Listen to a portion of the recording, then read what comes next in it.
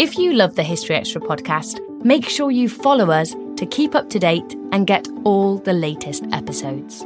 Thanks for your support, and I do hope you enjoy this episode.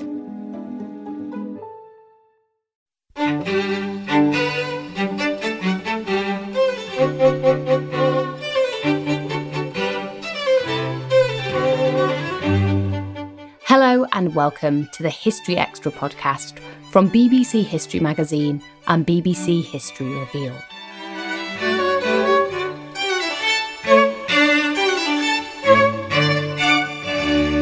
I'm Ellie Cawthorne. What are the origins of planes being used in war? How common were dogfights? And were early fighter pilots really the knights of the air? In today's Everything You Wanted to Know episode, the broadcaster, writer, and aviation historian Paul Beaver is answering your questions about military flight. As ever with this series, it's a combination of your questions from social media and the internet's top search engine queries. Putting the questions to Paul was Emily Briffett. What were the origins of aeronautics being used in war? We've got a question from Nicola Sturgis on Twitter and Robert Keynes on Facebook about this. It's interesting, isn't it? If you look at any new piece of technology which is developed, somebody will find a use that you really didn't think would be there. Initially, balloons and kites were used for fun. And then somebody said, actually, there's a military advantage here. And Japanese and Chinese sources talk about manned kites being used to lift somebody up to look over the hill. And that's because military commanders always want to know what's over the hill. And today we've got satellites and UAVs and reconnaissance aircraft and all sorts of good stuff. But if you think back to the 19th century, the whole of life was on 2D. It was just here and now. And nobody thought about being 100 feet, 200 feet, 1,000 foot up in the air. So now you start to get into the whole thing of national identity and different nations claiming different firsts. So I'm a Brit, so I'm going to be quite Brit about this. 250 years ago, the first manned flight, it was a glider. It was a large glider, flew off a hill, I think in Staffordshire, by an amazing man who's a coal owner, hence had money, called Cayley. That's 250 years of flight. But from the Brit perspective, the first military involvement was 1863 when Henry Coxwell showed tethered balloons to the British military and said, if you want to see over the hill or you want to be able to spot for your artillery, because artillery, being an indirect fire weapon, fires over things like firing over a hill, then you need a balloon. And balloons attracted the attention of both the Royal Engineers and the Royal Artillery. And with the various wars in Africa that were going on at the time in the 1880s, the Brits took balloons with them. And these were filled with hydrogen. Some of them were hot air, but most of them were filled with hydrogen, which is highly flammable and not really practical in this period. The first British airship is 1907, Nullus Secundus, which flies really at Farnborough, which is a small town about 60 miles outside London, which is the centre of British aviation. The following year, the first heavier than air aircraft flew, British Army Aeroplane Number 1. And then 1912, the Royal Flying Corps is formed. So you've got all of these developments here. The Austrians will tell you, of course, that in 1849, Austria used over 200 hot air balloons, unmanned, but they sent them off into the wind, or with the wind, I should say, over Venice in a war that most of us have never heard of between the Austro-Hungarian Empire and the city of Venice. Venice was, for 400 or 500 years, a major power in Europe. Today, of course, it's one of the most beautiful cities in the world, but it was a power to be reckoned with in the 1840s. And it really isn't long before everybody is looking at a way of using balloons or kites or the first aeroplanes. So It's a long answer, but I think it's important to understand that as technology develops, so people will grab that and they'll use it for war because it is sadly one of mankind's first instincts. When did fixed-wing aircraft first start being used? The First World War comes around about the same time as aircraft start to be capable of flying more than 10 miles an hour and for more than 10 feet. And if you look at the development of technology in the early part of the 20th century, it is the First World War that galvanizes and puts it together. Having said that, we need to do a quick call out here for Lieutenant Gavotti of the Italian Naval Air Service, who bombed Ottoman Turks in Libya while flying a German-made Taube monoplane. And you can say as well, of course, that both Napoleon and the Franco-Prussian War saw the use of hot air balloons. But it wasn't really until the beginning of the 20th century. We had aeroplanes, we had the Wright brothers flying, and we had the British deploying for the first time in August 1914 military aircraft over water, over the channel to France, that we start to see military aircraft being used. The British saw the military aircraft as being the artillery spotter. The artillery, queen of the battlefield, premier regiment of the British Army, all of those things had recourse to anything that would give them the advantage. And this is the first time we actually see aircraft being used.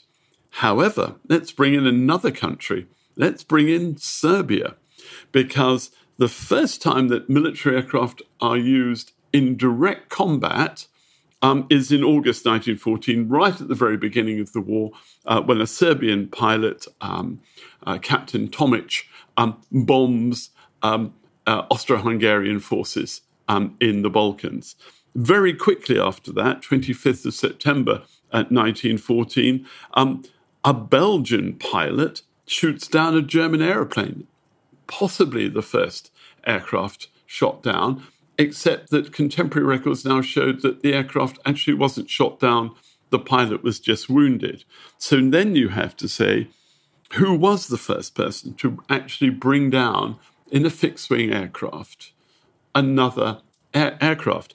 That probably goes to Sergeant France of the French Aeronautical Corps, who was flying over the lines near Reims, the English would call that Reims, in the Champagne region, right on the front line, and he brought down a German aircraft. The Taube is an amazing airplane. It's this first thing of, we need to copy what birds do. So the wings are shaped like a bird's wing. They've even got sort of feather-like things at the tips. And you get, of course, the very famous 25th of August 1914 combat between Roland Garros, and those of us who like tennis will know that's where the French Open is held, the stadium named for him. He and his observer, Marin, Parasol airplane, a single-wing aircraft, were able to shoot down damage, certainly. Shoot down, difficult to know, a German aircraft. So do we do a call-out for the Serbs or do we do the call-out for the French? And then, just to complicate things more, a Russian pilot rams an Austrian Albatros on the 9th of September 1914. They both die, or the crews of both aircraft die. Both aircraft come crashing to earth. You can take your pick, really, as to what the first area combat was. I can tell you, though, just because I think while we're doing this, we need to lighten it a bit. The Royal Flying Corps, flying to France in August 1914, took gin with them, London gin. When they got to France, they expected the French to have tonic. They didn't. They needed something fizzy, so they added champagne to their gin. That created one of the first cocktails, probably the first cocktail ever made in war, the French 75. And they called it that because all the time. Their sleep was being disturbed by the French 75mm artillery pieces that were firing near the airfield. So it's trivia. It's almost aviation because it's the Royal Flying Corps. And what do you expect from army officers? Makes me want to ask, I think there's often the common perception of aviation being quite chivalric, the gentleman of the sky. How true is this perception? I think initially there was very much knights of the air. There very much, there would be combats over the trenches, British officers taking out their Webley pistol, taking shots at a German, because the main aim was to stop the Germans spotting aircraft, reporting for their guns, the fall of shot so they could correct their aim and hit the targets. So you've got this spotting war. As they develop techniques, we develop counters, and vice versa. And I think there was a lot of that. There was certainly a lot of, and it happened again in the Second World War. Basically, there are very few people out there who will want to kill when there is no advantage in killing. So there were times when pilots would see the other guy was either wounded or out of ammunition. He wasn't going to affect anything. Let him go home and live another day. And that, I think, became a very public perception of aerial warfare in 1914-15. And then the Germans started to take it seriously. A guy called Baron von Richthofen, we all know as the Red Baron, made famous, of course, by the brilliant Snoopy cartoons. He takes it dead seriously. He's out there to kill enemy pilots and observers in their aeroplanes and bring them down, both for personal glory and also for the war effort for Imperial Germany. So he wants Imperial Germany to win. And we start to find, remembering then that pilots and aircrew in flying machines in the First World War had no parachutes. You are either condemning somebody to about 5 minutes of knowing they're going to die because the aircraft is falling from the sky, or the aircraft is consumed with fire. I mean, my great uncle flew in the end of the First World War and carried a pistol with him, not to shoot anyone, but to shoot himself should the aircraft catch on fire. He would rather, he said, have had a bullet through the head than to have burned to death. So it's a nasty business. We shouldn't get too carried away with Knights of the Air. There is no doubt there is glory. I mean, and we've all, if you're my generation, have read the books by Captain W.E. John about Biggles, Biggles of the Camel Squadron, Biggles of 266 Squadron, Biggles flies again. I suppose they're typified by Blackadder goes forth, the fourth series of Blackadder, and Captain Flashheart, and Take That, Dirty Bosch, and if you're going to crash, you're going down Sausage Side. There's a lot of the First World War aviation, which is an extension of English public schools in our minds. All of the slang comes from that. The whole attitude to flying, the Royal Flying Corps and the Royal Naval Air Service, which was created by Winston Churchill in 1914. It's sort of a little bit of a boys' club. And we are talking about men. There are no female combat pilots. In fact, there are no female combat pilots really until the Second World War, until the Russians or the Soviets have female combat pilots. But it is, yes, it is almost, it's very clubbable. There's lots of chat. There's a whole social history to air warfare.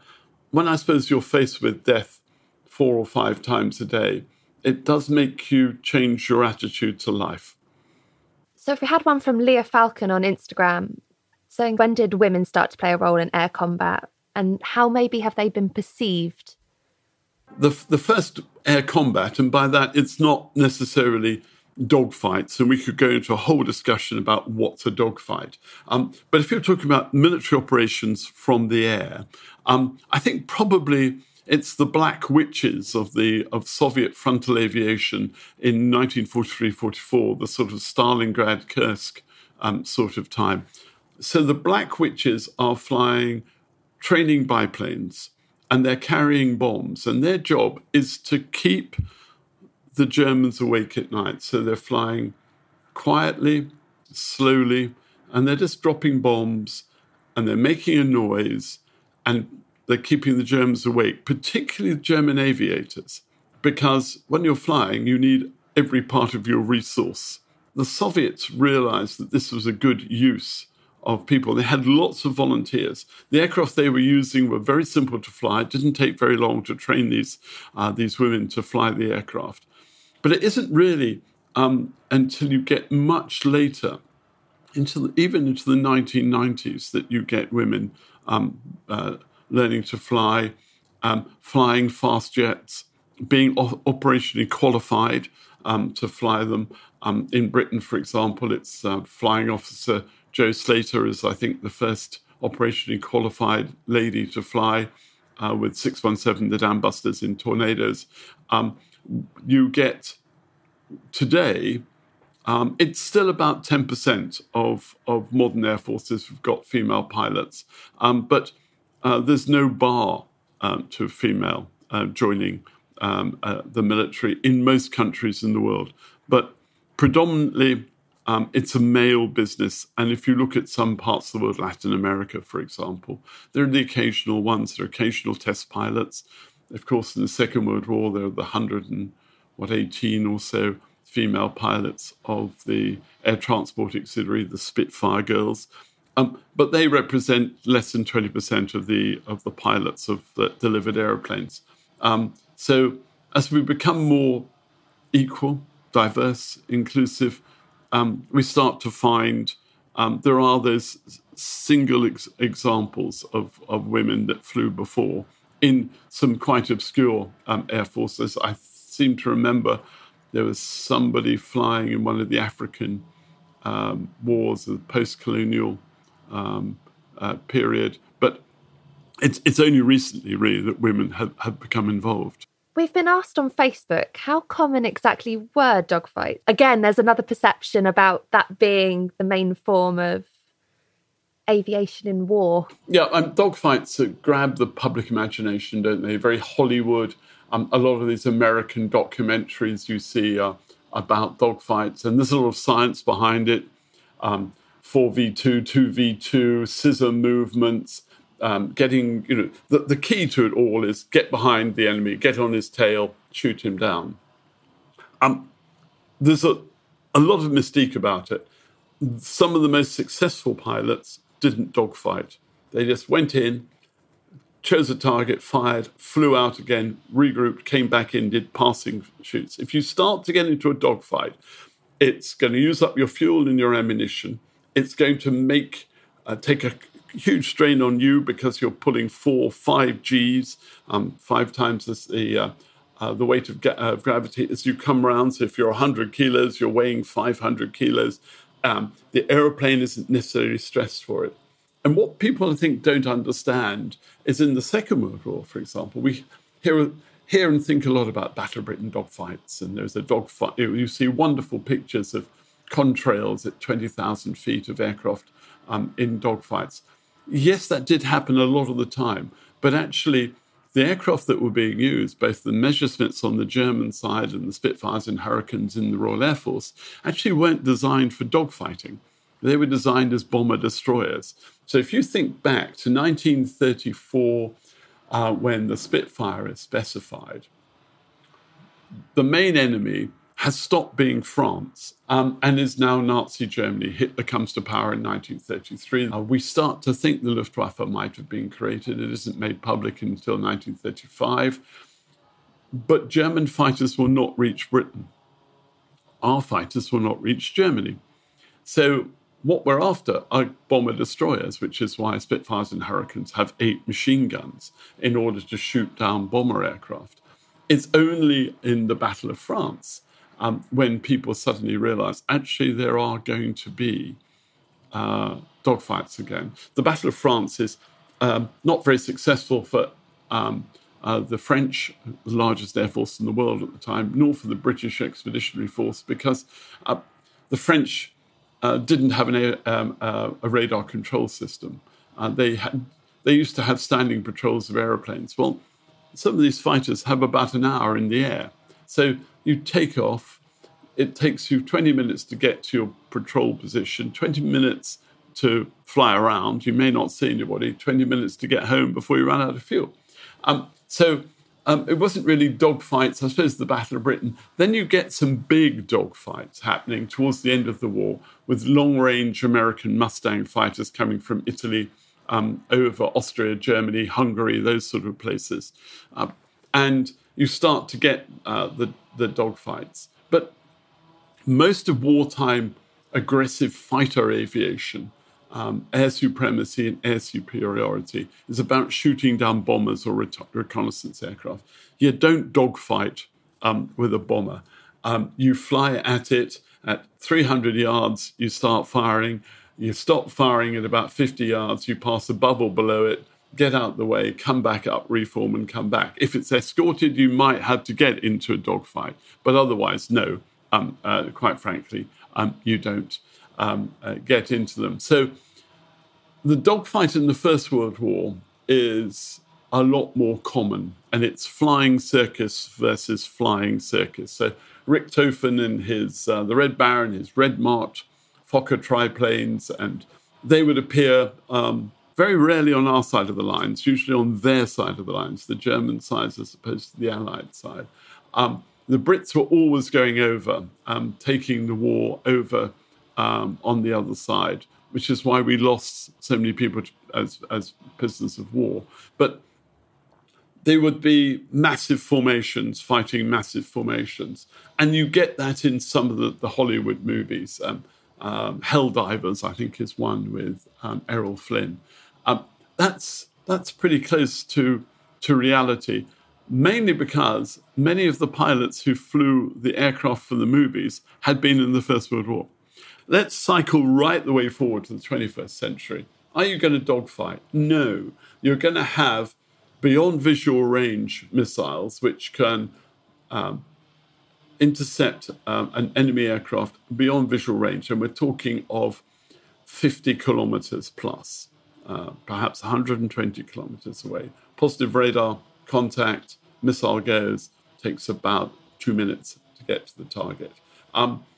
Most of the air fighting that would be done today, and as we've seen in places like Syria, we've seen with the Israelis who are active a lot of the time, it's missile engagement and it's at range. Rarely do you close to use guns. There probably hasn't been a gun versus gun engagement since Yom Kippur War in 1973, or the War of the Football Players in Central America. That was two World War II types of fighter, the Corsair versus the Mustang, in dogfights, because one side accused the other side of cheating in a football match, which is a really interesting way of settling that, you know. So dogfighting, First World War, it's a bit in the Second World War. In Korea, jets, MiG versus Sabre, but actually not as widespread as people might think. This in a way ties into a question we've had from Johnny Hill on Facebook. He's asked about how common was friendly fire. Do we know the stats of that at all? Oh, friendly fire. Please don't get me started. Well, you are going to get me started on that. There is no such thing as friendly fire. It's all unfriendly if it's coming from you or from the enemy or from whatever. So we tend to talk about blue on blue. And the reason it's blue is that blue is the friendly colour in a war game. In a war game, the other side's always red. We're always blue. So blue on blue engagements. Oh, yeah, there are so many. Are there proper stats? I'm sure somebody's done a PhD on it somewhere, and in some archive there will be some really good statistics. It happens a lot more in the Second World War than people think. So I can take you to about day 3 of the Second World War, 1939, September, over the Channel Estuary, the Battle of Barking Creek. Actually nowhere near Barking Creek, mainly over Ipswich, but for the popular media of the day, Barking Barking Creek was it. Radar, and the Brits have got radar for the first time, picks up an aeroplane that's coming in from the direction of Germany. So they scramble not a section of fighters, 4, but a squadron of fighters, 12, to intercept it. Everybody wants to be the first person to shoot down a German aeroplane in the Second World War. As they get closer, they discover it's a British aircraft that's lost. I think it's a Coastal Command Blenheim. So what they then do is they recover, as it's called, the intercepting squadron. They tell them to turn around and land. Radar then sees these aircraft returning and thinks it's a massive raid. So then they scramble lots of aeroplanes. And so Hornchurch and Biggin Hill and Kenley and all these fighter bases around London believe the first raid is coming from Germany. Everybody expected Germany to bomb London on day one of the war because that was the popular myth of aerial bombardment. And as a result, there's a dogfight between Spitfires and Hurricanes. It isn't much of a dogfight, actually, because the Hurricanes realise that they're Spitfires. The 2 Spitfire pilots involved don't realise that they're Hurricanes, and they shoot down, sadly kill 1 aircraft. So RAF Fighter Command starts the war with a negative score sheet, having shot down one of its own aeroplanes. What does this do? Well, you always learn lessons in war. They changed the radar systems. They made the radar work better. They changed reporting. They changed the way in which we directed fighters towards the enemy. Remembering that, a year later in the Battle of Britain, outnumbered sometimes as many as 10, 20, 30 or 40 to 1, we needed to be able to direct aircraft to the right place to intercept German raids. So it's very much a case that blue on blue allows us to learn lessons. But there are lots of blue on blues. There's in both Gulf Wars, the first British casualties are caused by American aircraft shooting up British convoys because the Americans are badly trained in recognition of friendly vehicles. That then changes the whole way in which we do things. You don't just learn what the enemy vehicles look like, you learn what your own look like. And so it's less likely we're going to have friendly aircraft being intercepted by another friendly aircraft, a blue on blue, because of modern systems, because of, and it came very quickly in the Battle of Britain, identification, friend or foe, little system that binged what's called a secondary surveillance radar trace that shows up on the radar, and it shows you to be friendly when it's switched on, and of course, the first thing you do is you know that in war, the enemy probably knows that frequency too, so you switch it off. So, there are all sorts of things. War is complicated, it's cloudy, it's difficult. And at the end of the day, there are going to be blue-on-blue engagements forever. There is a famous one in the 1980s, a NATO war game in Germany.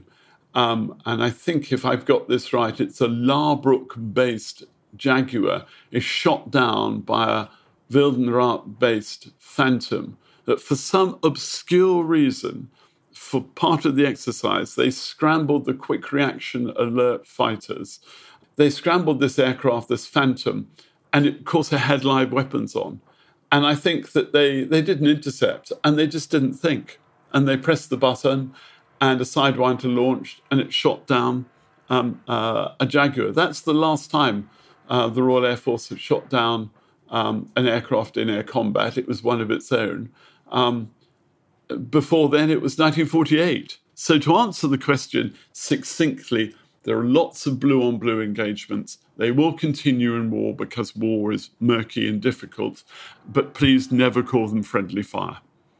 Daniel Wigmore on Facebook has asked, have military aircraft always carried insignias? If not, how did earlier pilots actually tell each other apart?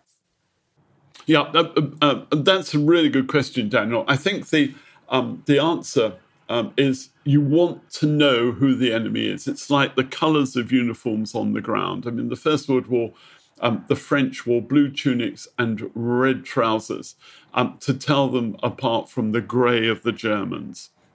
So naturally, it went to aeroplanes. And before there was an international convention on carrying of military insignia, people, the Royal Flying Corps, for example, painted Union flags on the sides of their aeroplanes. And you should also be able to tell the enemy because of the aircraft they fly, although in the modern era of Russia versus Ukraine, they're both flying the same sorts of aircraft. So aircraft recognition used to be a good way of doing it. But yes, they all carry, all military aircraft now are required by international law to carry insignia. We tend to call them roundels. It's a French expression because the French put the cockade that was used in the French Revolution, the blue, white and red cockade on the side of the aircraft.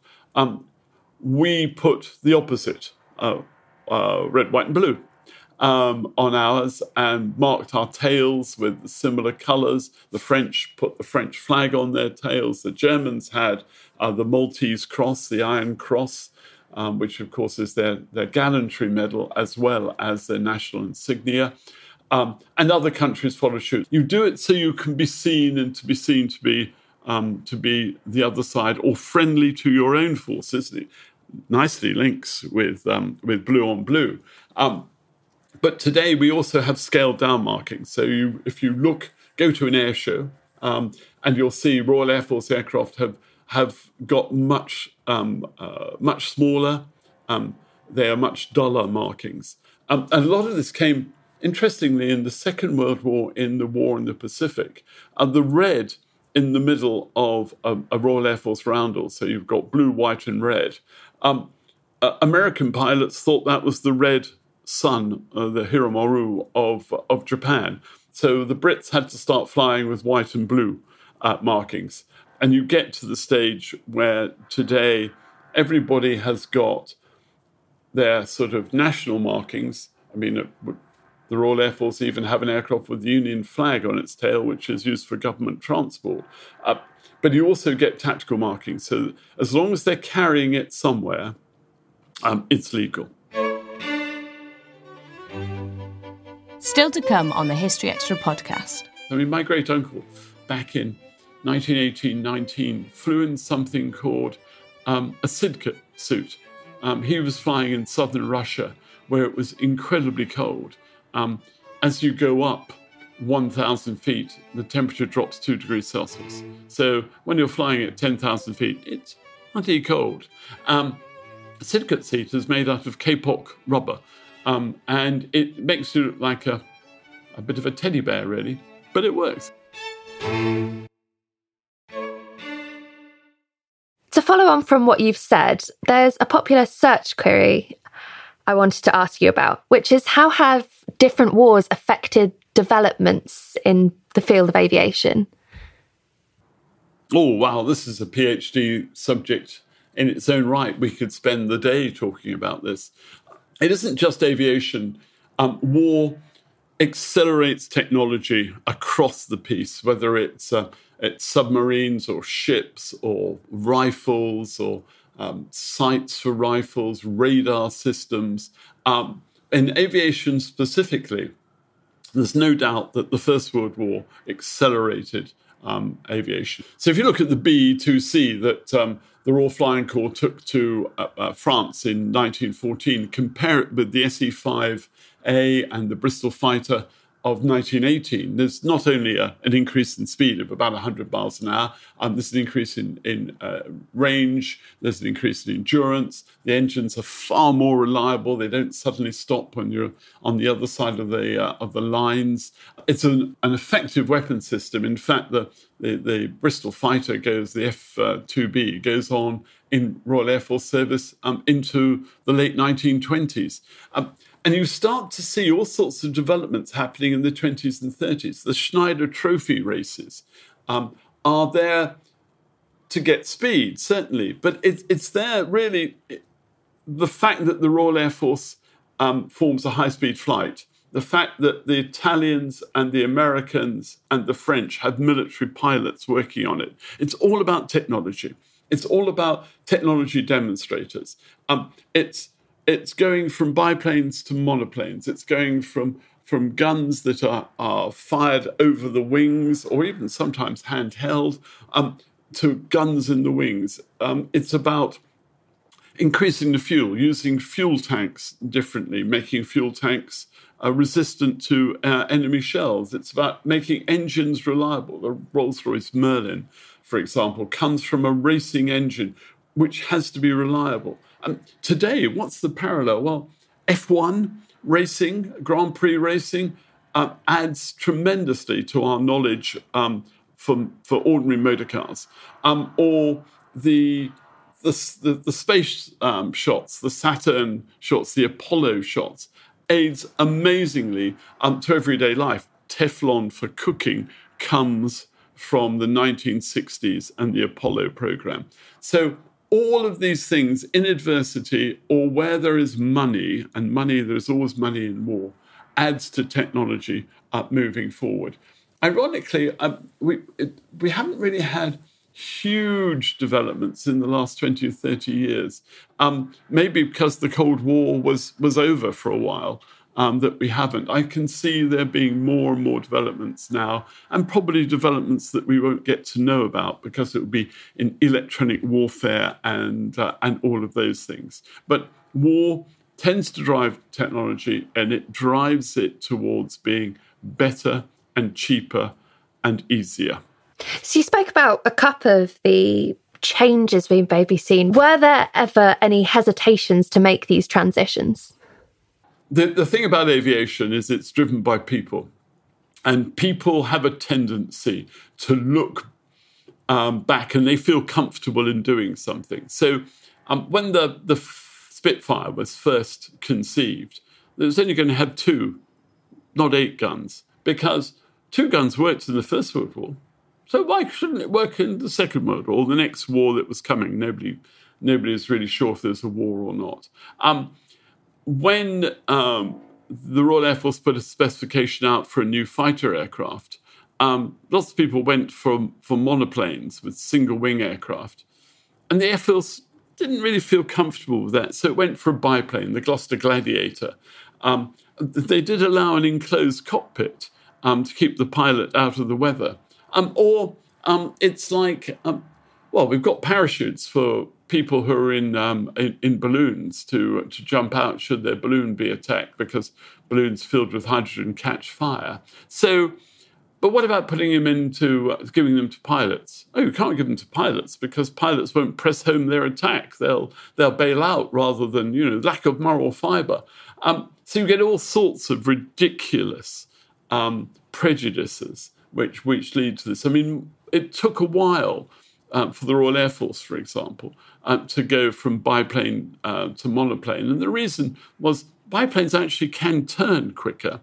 And so in air combat, yes, it was probably an advantage, but they don't fly as fast because there's more drag. So you lose that. The Spitfire was nearly stopped in 1938 after the first 310 had been ordered, and eventually over 22,000 were, because the Air Ministry decided in Britain that it would be probably what we needed was a longer range fighter with 2 engines. So let's stop working on the Spitfire and get Supermarine down at Southampton to build long-range fighters instead.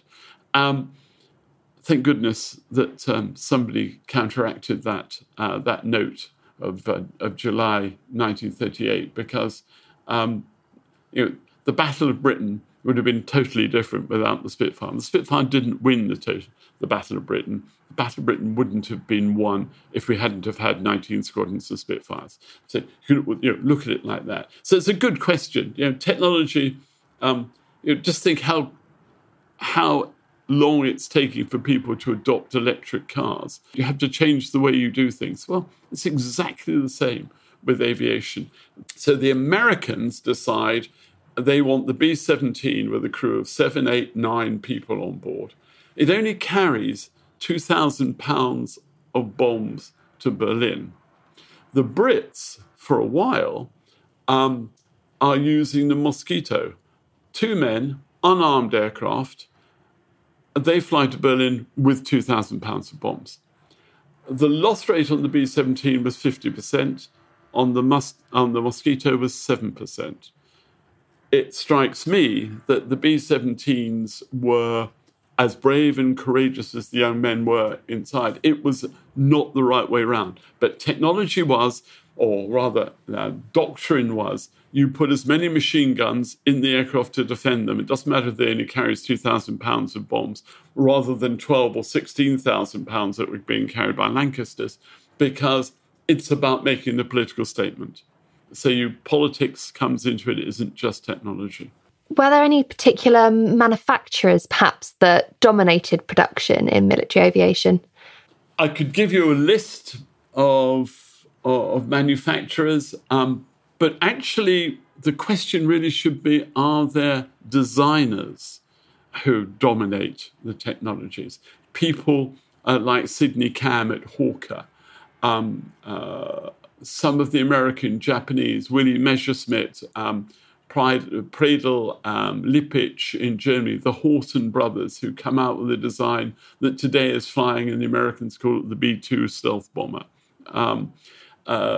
Von Braun, who comes out with rocket technologies, which led to the Saturn program.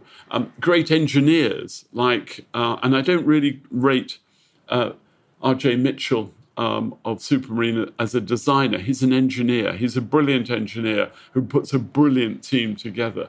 The key to aircraft development in the 20s and 30s, which is when it makes its greatest leaps forward, is to have teams of people.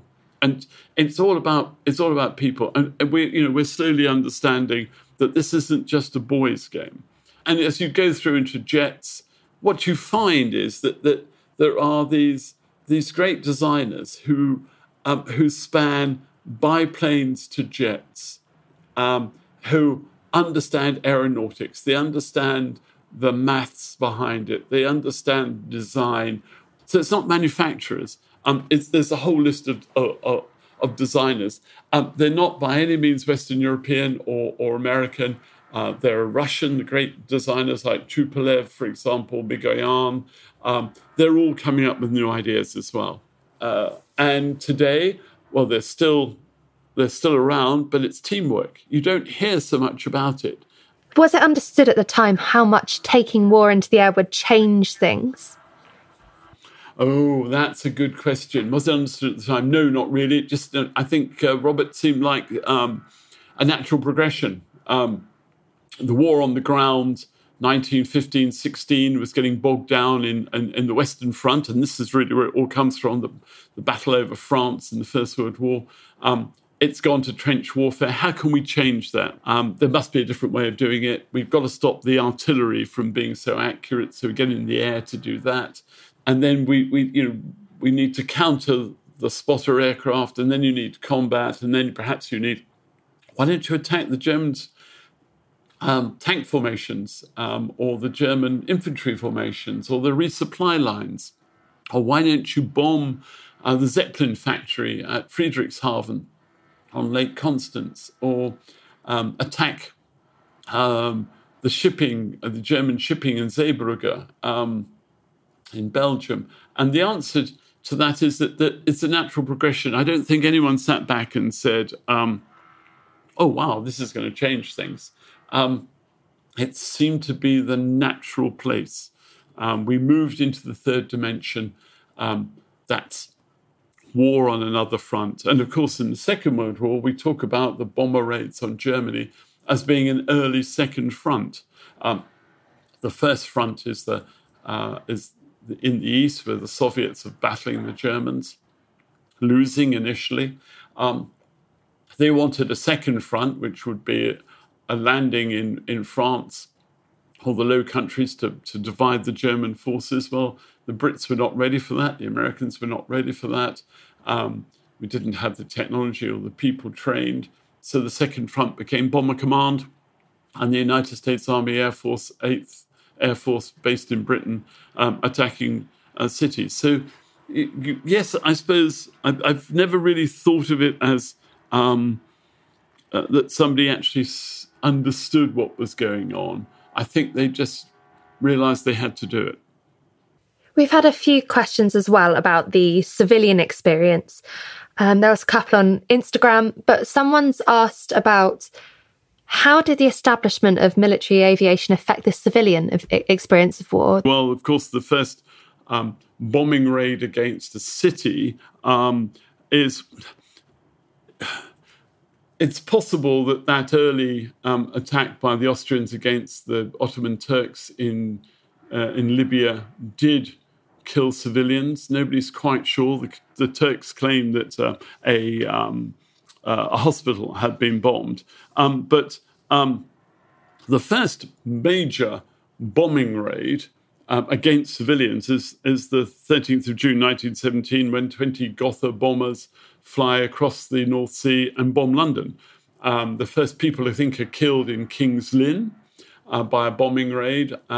Zeppelin airships are used. The Germans did try a campaign against Britain, which led to fighter aircraft being withdrawn from France and based in Essex and Kent to try and defeat them. Actually, in the long term, it led to the creation of the Royal Air Force, the world's first independent air force, because neither the Army or the Navy, the War Office or the Admiralty, which controlled the other two aircraft, were capable, it seemed, of understanding the needs for the air defence of Great Britain. And Jan Smuts, the South African president, the Boer leader in the Boer War before the First World War, was asked by Churchill to look at how better we could use aircraft. Churchill comes out of this really strongly in being somebody who didn't understand technology but understood the uses of technology. And Jan Smuts, a guerrilla fighter, a Boer farmer, comes out of this as being a man of huge imagination. So he can see that an independent air force to defend a country and perhaps to do bombing operations will be the way forward. You then cycle forward, 1936, the Luftwaffe, acting as the Condor Legion, bombs Guernica in Spain, a location of no military significance, but a huge terror weapon. It really frightens the Spanish. You then get the Japanese bombing with chemical weapons Shanghai in 1937. Huge morale factor, very little military capability. You get the Second World War, the Blitz on London, which is about trying to defeat the morale of London. We then take it back. The Allies take it back to Germany and bomb Hamburg and Lübeck and Dortmund and the Ruhr and Berlin and Dresden and Leipzig and all these places. The civilian experience of air warfare, probably in the Second World War, starts certainly with the Poles being attacked by the Luftwaffe. But for the British, it starts about 10 minutes after Chamberlain's famous speech on the radio at 11 o'clock on the 3rd of September, where he says, Britain is a state of war now exists between Germany and the United Kingdom. Because the first thing that happened was the air raid sirens went off and everyone thought we're going to get blitzed. So, you just had to look at what's going on in Ukraine. I'm afraid civilians are in the front line. They have been, I think you could argue, since 1917. It's interesting, the defences of a country are not just aircraft. The aerial defence of London, the air defence of Great Britain is not just about fighter command, getting Spitfires and Hurricanes, Defiance and Blenheims into the air. There's also a whole panoply. The reason the Brits win the Battle of Britain is very simple. First of all, the whole nation is behind that tip of the spearhead in fighter command. But secondly, and importantly, in 1936, Hugh Dowding develops an integrated air defence system. And that meant having layers of defences. So the way in which you would do it is you had radar, then called radio detection and ranging, or RDF, radio direction finding. really in its infancy in the late 1930s, proved so absolutely vital in the Battle of Britain. You have that, and you create stations called chain home, high and low, depending on the altitude, in places like Ventnor on the Isle of Wight or Dover. They are at places where they can see out to sea. They can detect hostile aircraft, or at least aircraft that we don't know what they are. You then have an observer call of usually retired military who are spotting for the aircraft, recognizing them, telephoning back to the headquarters at Bentley Priory, the Stanmore a filter room, all the information that's coming in. There's then a line of anti-aircraft guns, and then around targets there are barrage balloons. These are helium or hydrogen normally filled balloons run by the army, like the air defense guns, the anti-aircraft artillery. And you put balloons up to stop aircraft from dive bombing or from coming in too low. So you can put them up at 5, 6, 7,000 feet. That puts them then into an area where the guns work better. And then above that, you've got the fighters. So you've got to have zones. When you get to the V1 raids in June 1944, and you start getting these what are effectively cruise missiles coming in from occupied Europe, the terror weapons, the doodlebugs, you have this layered defense has been then really honed so that you have places where fighters can shoot them down. They get too close, then the guns shoot them, and then they've got barrage balloons which actually serve to be a physical trap more than anything else. So all of things when it comes to air defense, it's not just having fighters going up into the air. It's got to be controlled. You've got to have it layered, and you've got to know what's happening. You use the filter room at Stanmore to tell the groups. So 11 Group based at Uxbridge, which is defending London and the home counties, tells them what to expect. It puts on the plot. We've all seen the pictures of people moving little counters across a map. From there, the sector stations are informed by group. The sector stations decide which airfield and which squadrons to get airborne. And it works. And on the 15th of September, when the Germans think they're going to destroy the Royal Air Force in the air and all the aircraft factories and all the airfields, we get every aeroplane airborne, probably about 400. They go to the right place and they stop the Germans. They demoralize the Germans completely. And this is done, yes, of course, they're very brave people flying aeroplanes, and they're very clever people with radar and whatever. But it is all about being integrated and having an air defense system that works. We've spoken about the civilian experience. Could we dive into talking about the experience of the pilots of the crew? Are there any distinctions between different types of pilots, different crew members for different types of aircraft? Maybe whether this is in their skills or perhaps physical attributes they had to have? When you talk about pilot skills, whatever, of course, if you talk to an ex-military pilot like me, I'm an army pilot, I'd say, well, of course, I am one of the elite. The Royal Navy and the Royal Air Force have their pilots as well, and they're jolly good chaps and all that. And so you get into all of these sort of areas of personal bravado. But no, to be honest, if you look at, let's take the Battle of Britain as an example. You have regular pilots, you have volunteer reserve pilots who've been trained to fly in the late 30s, but are called up in 1939 and 1940 to fly. And you have the auxiliary squadrons, which are county-based, and which pilots and ground crew train and work together and have been doing it since the 1920s. So they're all trained in different ways. They all work together. They're all trained to the same standard, and that's important. Some have more experience than others. Some are more likely to do it by the book than others. And then you get As you get through the war, we need more and more conscripts, and we become a citizen air force. And people are brought in who have never thought about being in the Royal Air Force until the war. And they're trained. And Britain has the luxury of having an empire. So we're training our pilots in Southern Rhodesia and South Africa and Bahamas. In America, we do a deal with the Americans before America enters the war to train our aircrew there. The Germans don't have that luxury. The Germans don't have enough fuel, they don't have enough space, and they start running out of people. And you then say, well, what about the Italians? There's a lot of jokes about Italian tanks and having, 4 reverse gears and 1 forward in case the enemy attacked from the rear. This is just complete rubbish. The Italians are as competent as anybody, and some of their pilots are absolutely outstanding.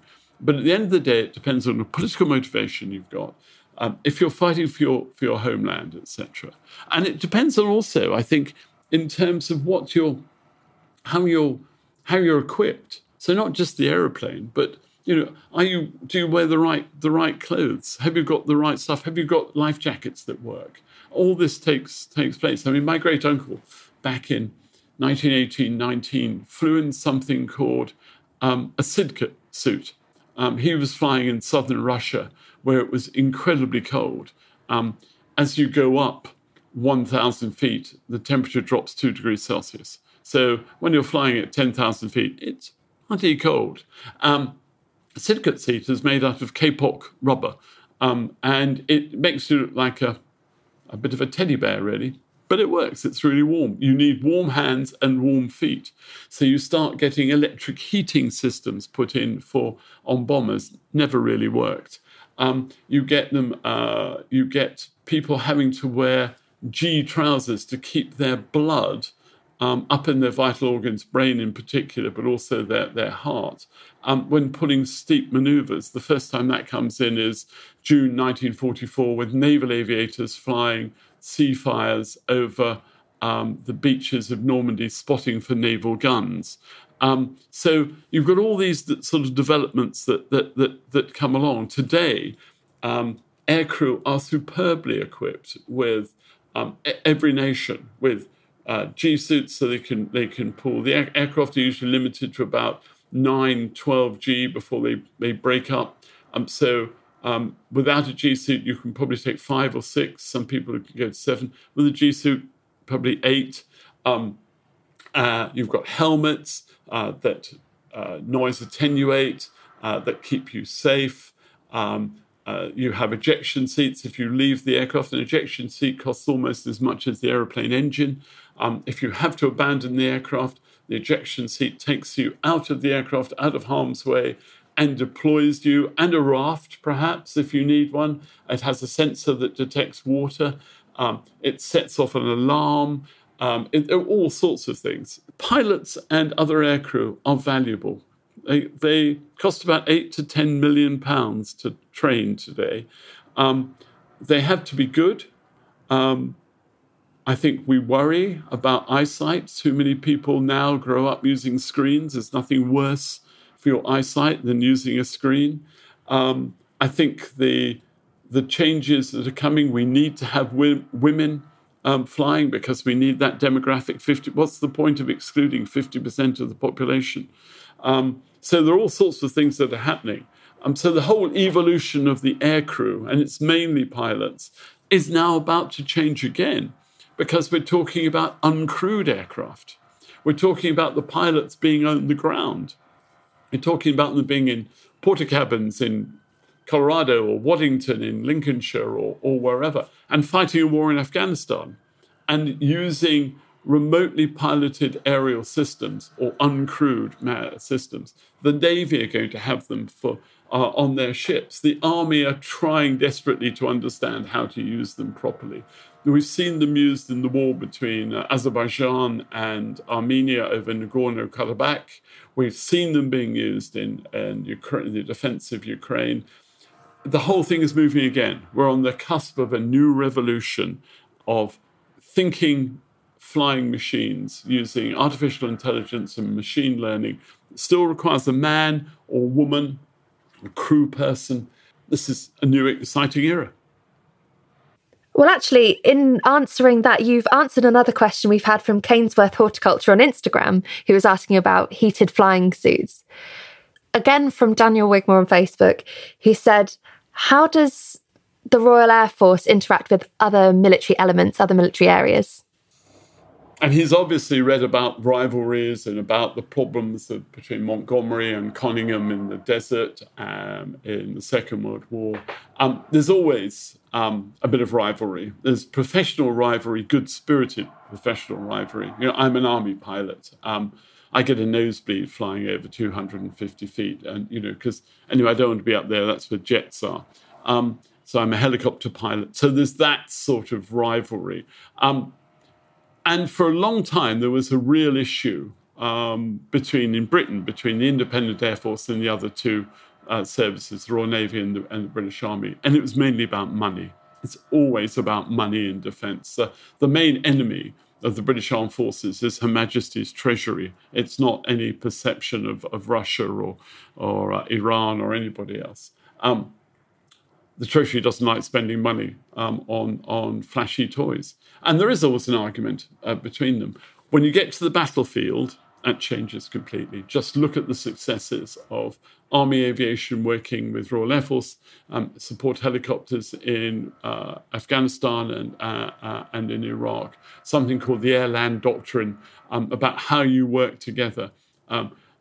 RAF units, same for US Air Force and the French Air Force and the Luftwaffe in Germany. You have Army officers based in units. They are part of the integration. And you have Air Force officers who liaise with ground formations. The Navy has its own aviators, of course, in the Fleet Air Arm. They work together. And yes, there is rivalry. There shouldn't be as much rivalry as there is. There are doctrinal differences. There are even background differences. If you look at the army in Britain, is not homogeneous. You don't join the army, you join a regiment. And there's even pretty good rivalry between regiments. I mean, who would want to be a cavalry officer in a tank? So you have all of that sort of stuff. But yeah, actually, it does work. Air-land integration work. The rivalries are there. Some of them are false. Some of them are quite real. It's about professionalism at the end of the day, but usually it's about money. So, yeah, I just think I'm good because I'm a helicopter pilot. Okay, then I think I'm going to ask my final question for you, and it's from Alex Plotkin on Twitter, who said, do the countries that have built up the strongest air forces actually have anything in common? Oh, wow. What a really interesting question. Today's air forces are built on the premise of Article 25 of the United Nations Charter, which is the article which gives you the right to self-defense. For those in the West, it's also Article 5 of the NATO Charter of 1948, which is attack on one is attack on all. So NATO integrates its armed forces, and the air is no exception to that. So the strongest air forces are not necessarily the largest air forces. They're usually professional. They usually involve high technology.